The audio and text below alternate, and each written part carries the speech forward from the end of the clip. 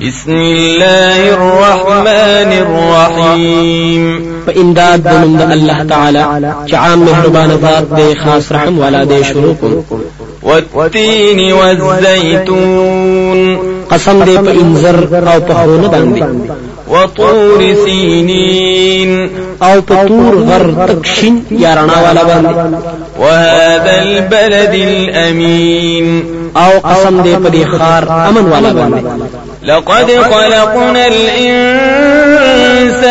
في أحسن تقويم یقینا پیدا کړی دی موږ انسان په ډیر ښایسته اندازه کې چې فطرت د توحید دی